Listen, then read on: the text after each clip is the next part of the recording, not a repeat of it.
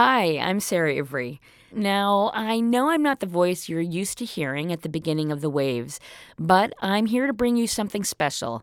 An episode of Life Effects, a podcast about health from Teva Pharmaceuticals and Slate Studios. At times, the healthcare industry can feel aloof. This season, we're focusing on what's really important, the people. By exploring all kinds of health conditions through the lens of the patient, we'll give our listeners a first-hand look at what healthcare can do when it puts people first. Today's episode is all about longevity. Today's biomedical engineers are looking for ways to prolong life. Science may be researching cutting-edge methods to keep us alive longer, but it turns out something as simple as exercise might actually be the key. If you like what you hear today, you can subscribe or listen anywhere you get your podcasts. This paid podcast is produced by Slate Studios and Teva Pharmaceuticals.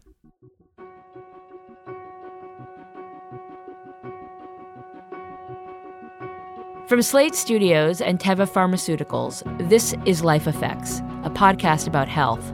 I'm your host, Sarah Ivry. This season, we're exploring all kinds of health conditions and trends through the lens of the patient.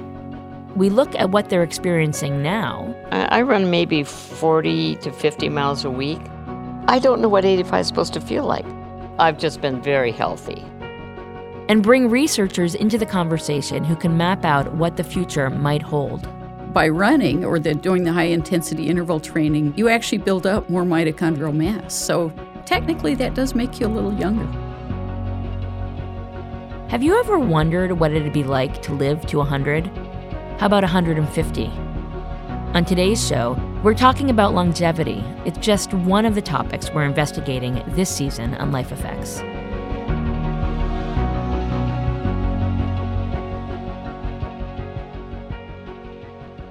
Biotech startups are racing one another to figure out how to help us live longer, and they're using research about DNA to do that. Teams of medical researchers are hard at work extending the lifespans of mice, and the latest findings show there is, in fact, potential for human life to last longer than it does today. But even if the technology isn't accessible just yet, is it at all possible that something as simple as exercise could reverse aging for the rest of us right now? That's where Catherine Byers comes in. This past spring, at 85, she finished the Boston Marathon for the 14th time. Let's have her tell us her story. I moved to Santa Cruz in 1967, worked as a librarian at the University of California for 25 years. My job at the library as a librarian, I was in all day, and I was yearning to get outdoors and do something physical. But I also didn't have much energy in the afternoon, and I thought something needs to happen here.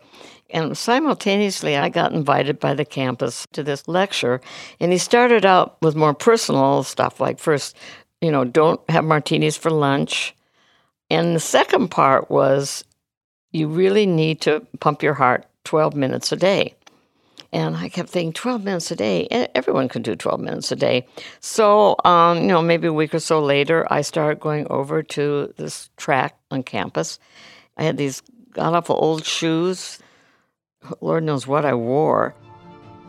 Plaid Bermudas, I think I had a pair. I don't think they were short shorts. They were probably Bermudas, probably Madras. It took me about 6 months to do 4 loops, which equaled a mile. I had 3 kids in college at that time. I called them all, tell them their mother ran a mile. Never thought I would do another mile.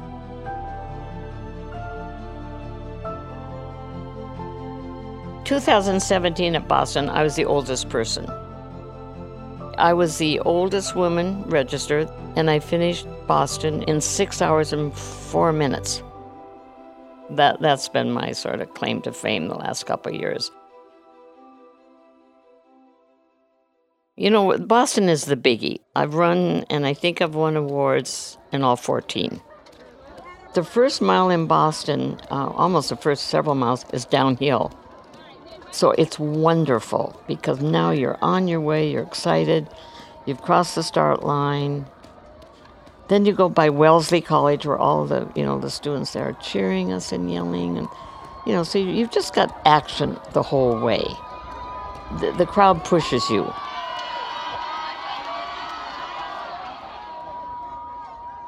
This one day, right in Boston, it was a beautiful day, and they had all these, 50 wheelchairs out with people sitting in them with blankies on them. It was like an assisted living nursing home. It was wonderful. And this guy kept looking at me, and then he just looked at me. He said, "You could be there, but you're here."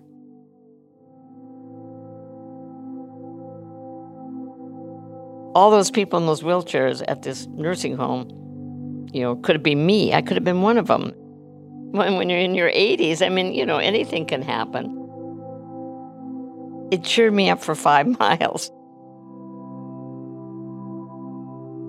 As the years have gone by, I've been running 35 years now. I think I've gone through several generations of runners. I'm with my friends minimum 5 days a week. They've become this other family called my running family. People always ask me, you must love running? And I said, no, I don't love it. I love the rewards that running does for me. And I felt that ever since that first few months on the track at UCSC. I run maybe 40 to 50 miles a week. I don't know what 85 is supposed to feel like. I've just been very healthy. I attribute a lot of my good health. A lot of it is just being so active. Just because it's been one big run starting 35 years ago.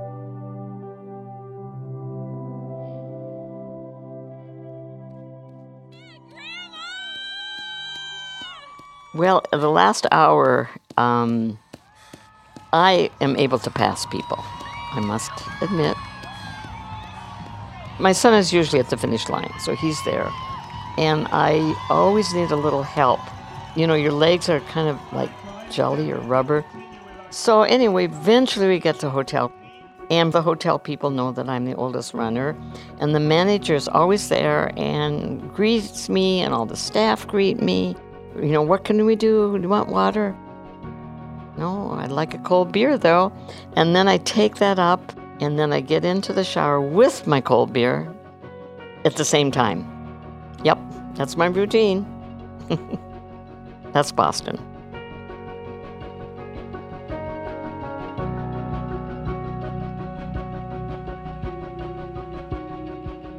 Catherine's story is really extraordinary, and I'm delighted to have her in the conversation today. Welcome, Catherine. Thank you. And we also have Dr. Roberta Gottlieb, who we will call Robbie. Dr. Gottlieb is the Dorothy and E. Philip Lyon Chair in Molecular Cardiology at Cedars-Sinai in Los Angeles. She heads the Gottlieb Laboratory there, and she's investigating something called autophagy, which, as I understand it, is the phenomenon of cells reviving themselves. She does a lot more than that, too, and we are going to find out what that is in a few moments. For now, Dr. Gottlieb, Robbie, welcome to you, too. Good morning. So, Dr. Gottlieb, what is your first reaction when you hear Catherine's story about taking up running? I think it's a wonderful story. I think that it should inspire all of us to take more exercise in our daily lives and to find something that we're passionate about, because exercise is one of the most important ways you can stay young. Yeah, I have to say that I'm actually training right now for my very first marathon. And to get to the end of a marathon of 26 miles, that seems to me right now like the hardest challenge. And you, Catherine, have done it again and again and again. And I wonder, how do you commit yourself to doing that? Whatever distance I run, I just did a 6-mile run, a race on Sunday. And the last third, I don't care what the distance is, you just want it over with. And you really have to think about it and get into yourself and, smile at everybody. So the marathon's no different. So you do pull out all the mental stops to help you that last while. But you also know it's going to be over. And you think, oh, it'll be over. I'll be okay. 6 hours, fine. But you I don't say you play tricks with yourself, but you're constantly in your own space and in your own head at that time. I was going to ask Catherine if the crowd's cheering you on, if that helps. It helps a lot, absolutely. It helps so much that when there isn't a crowd, you think, oh my gosh, then you have to kind of pull out something else you're going to do, which usually is maybe some cheerful person you're running alongside. I start races with friends, but I always am on my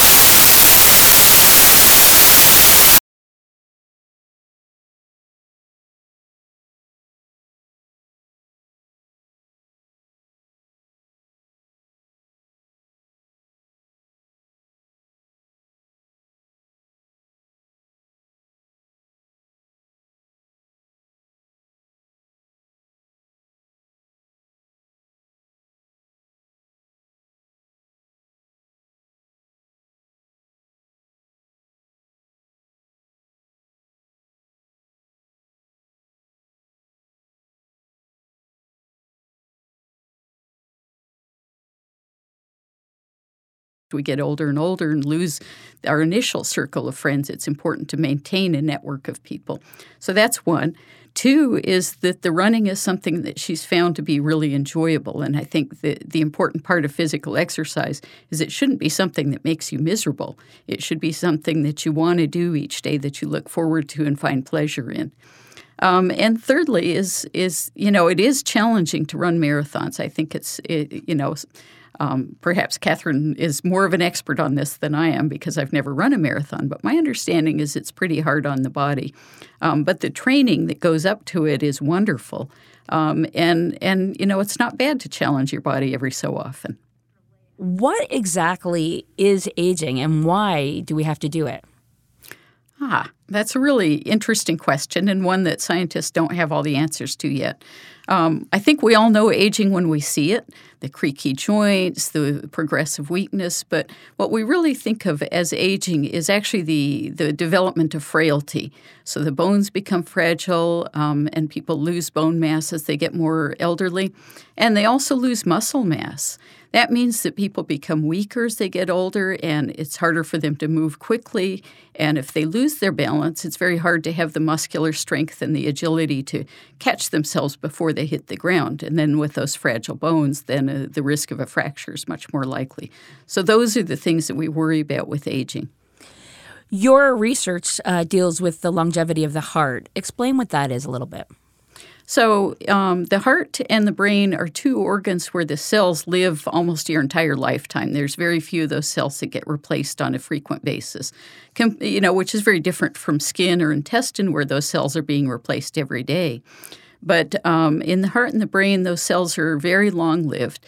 And that means that there has to be a mechanism for keeping them clean. And so it's a process of clearing out damaged organelles. And organelles are kind of specialized structures within cells that perform individual functions. For instance, we have mitochondria that are very important for making ATP.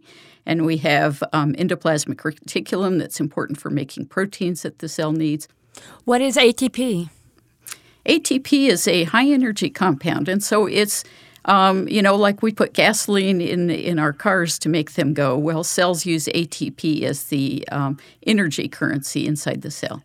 So these organelles, however, over time kind of wear out and need to be replaced. And the process of clearing those damaged organelles is what we call autophagy or self-eating, which means just the Greek term eating oneself. And the cell is actually eating bits and pieces of itself in order to clean up those messes.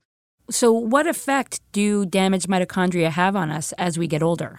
So the effects of damaged mitochondria are pretty serious because when mitochondria aren't working well, they make less ATP, and in some cases they can be so severely damaged that they're actually running in reverse and consuming ATP. But the other problem that mitochondria have is that they can produce reactive oxygen species, or what we call free radicals. And that can damage the DNA, and that might provoke the cell to become a cancer cell. It can damage proteins so that all those proteins are functioning less well. And if there's enough free radical damage to those proteins, then they can form aggregates. And this is kind of debris that forms within the cell that, again, interferes with the function of the whole cell. I saw a study from the Mayo Clinic that linked high-intensity interval training with increased mitochondrial health. And it was actually in older adults where the link was the most striking. And there was even the suggestion that intense exercise could be corrective in older folks. How might that phenomenon be at work in Catherine's case, or do you think it is? Oh, I definitely think it is. What they showed was that although all kinds of exercise had some benefits, the one that was the most beneficial, particularly in older people, was high-intensity interval training, which is like 4 minutes of hard exercise, a few minutes of rest, 4 more minutes of really hard exercise, 3 cycles of that. So a total of 12 minutes of pumping the heart. And that showed tremendous benefit for the mitochondria, which made more of themselves and cleared out the old ones. And so that the mitochondria that were now replacing the new replacement mitochondria were much more functional in various ways that we can measure mitochondrial function. But this doesn't mean that if an older person like Catherine is running and doing interval training, that she's going to ultimately kind of get younger, reverse the effects of aging, just that she can kind of hold steady. I'm not sure I would rule out the possibility of getting a little younger. I think that one of the problems with aging is that we lose the mitochondrial mass in our muscle tissue and elsewhere. And so that gets the muscles get weaker. So by running or doing the high-intensity interval training that was described in the Mayo study, you actually build up more mitochondrial mass. So technically that does make you a little younger physiologically. Catherine, I want to ask you, have you felt the rejuvenative effects of running, either, physically in your body or mentally? Tell us about that. I can't identify that to ask if I felt any rejuvenation. I do know about 5 years ago, I joined a fitness center. I got a coach, and I've been going ever since. I wanted to work on my balance. I was afraid of falling. That's all you hear about aging is don't fall, the last step. But, of course, what that led to twice a week, 2 hours, is doing a lot of upper body strengthening. Yesterday, they had me on the floor, and I had to get up 15 times off the floor. That is not easy. I mean, my cardio, I was pumping, I was hot, I was able to do it, but with quite a bit of wherewithal to get myself off the floor 15 times, I do have macular degeneration, and I've had it for 22 years. And I remember when it got diagnosed, I thought, oh my gosh, my running. And he said, well, you'll always be able to run in a track, but you're not going to be able to run trails. Well, wrong. Clearly, my exercise has made a difference. My eyesight isn't great, but it certainly hasn't, by any means affected me in a way that I can't do most things. I have a question, Robbie, about extending our life, which really kind of relates to extending our health, because a person can live to be 102. I mean, my grandmother lived to almost 102, but her last years were not great. She did have dementia. She had macular degeneration and some other ailments.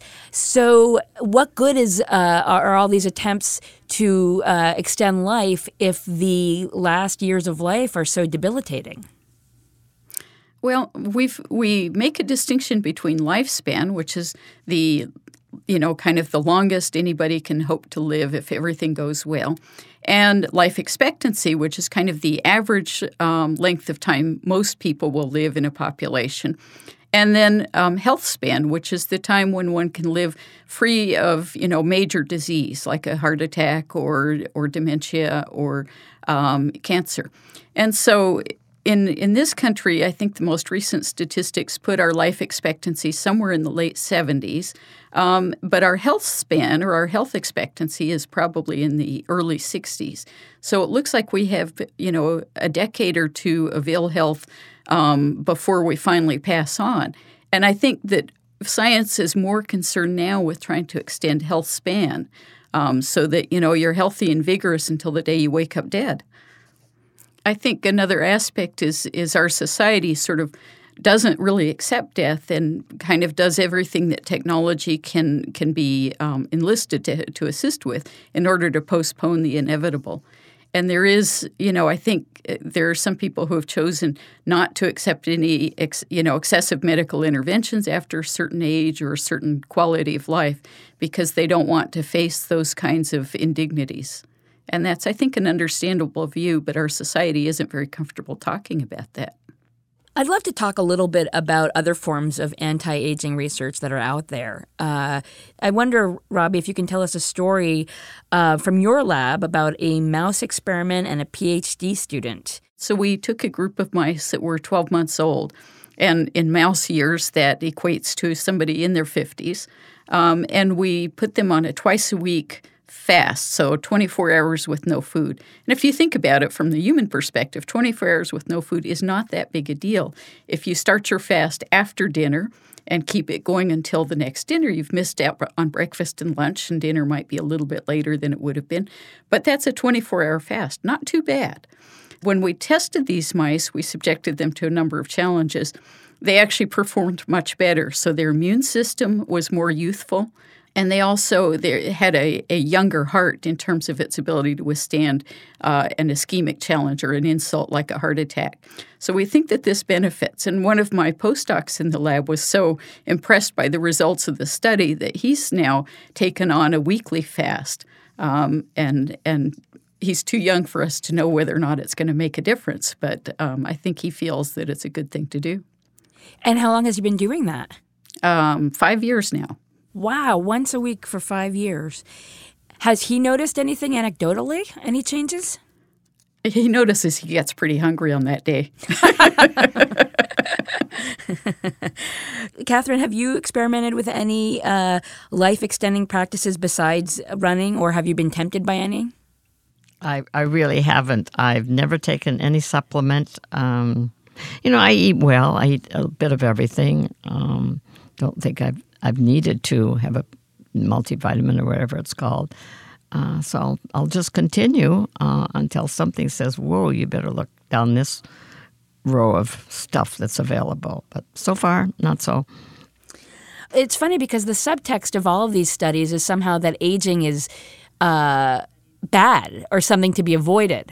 That maybe this is a question for a whole different conversation, but there's all these philosophical ramifications of that idea or practical ramifications. I mean, is aging bad? Why should we not accept aging and death as part of life and sort of embrace it instead of seeing it as this thing that we need to avoid at all costs? Well, I think it's an amazing question, and I've read Stephen Jenkinson's book on death and the fact that our society is really kind of trying to avoid that topic and the idea that we all die. But aging is a different question. We can get older but maintain health, and that would be great. I think what we would like to be able to avoid is having people spend the last 10 or 20 years of their life, being dependent on a lot of medical support and feeling crummy and miserable and just kind of wishing for that pneumonia to come along. If we think about an aging population and we are helping people to live longer, that doesn't mean, as you've pointed out, Robbie, they're necessarily living well as they live longer. What kind of burden does that pose on society? Well, there's the economic burden, obviously, of providing health care and nursing home care for aging individuals that are no longer healthy enough to live alone or live independently. But I think that the other cost is on the families that help to look after these individuals. The individual cost to each person who has to suffer through progressive debilitation. So I think there are many aspects to it, but I think that the medical, providing the medical support for aging individuals is a challenge and becomes a larger economic burden as our population, across the country ages. Catherine, I know you enjoyed a beer at the end of the marathon, and you typically enjoy a beer at the end of your races. Do you drink every day? I have wine every night for dinner, usually maybe a glass before and then milk for dinner, but 1 or 2 glasses at the most. But I do. I certainly do. Beer's my preferred drink after a race or, after a day working in the yard or something. But yes, I do. I would say 1 to 2, 5 days a week easily. So a person doesn't have to say, okay, I'm not going to have any more alcohol, goodbye to bacon, goodbye to all, to chocolate cake and everything that could possibly be seen as detrimental to the health. Well, I think all things in moderation. The most important impact on your lifespan is probably who your parents were, and we don't get much choice about that. And then the second thing has to do with diet, because we live a life of nutritional excess. Our bodies evolved in a feast or famine kind of world, and we're still adapted to having episodes of lots of food and then episodes of no food. And that's really kind of how we function the best. So the challenge is to not become overweight, which is something that will accelerate aging and contribute to a whole host of diseases ranging from cancer and heart disease to neurodegeneration like Alzheimer's disease. So it is important to kind of regulate one's food intake. Catherine and Robbie, thank you both so very much for being with us. Thank you. It's been a pleasure. It's really kind of fun. Catherine Byers is an 86-year-old marathon runner. Dr. Roberta Gottlieb heads the Gottlieb Laboratory at Cedars-Sinai in Los Angeles. There's so much more to learn about the science and benefits around exercise and aging. Catherine is an 86-year-old in exceptionally good health, but increasingly, doctors see exercise as a key component to effective treatment for many conditions and for people at all levels of health. If you want to know more on an individual basis of how exercise can benefit you and your health, maybe give your doctor a call, find out what works for you. I'm Sarah Ivry. Thank you so much for listening. Life Effects is a production of Slate Studios in partnership with Teva. You can find links to the studies we mentioned and learn more about everything in this series at lifeeffects.teva. That's lifeeffects.teva.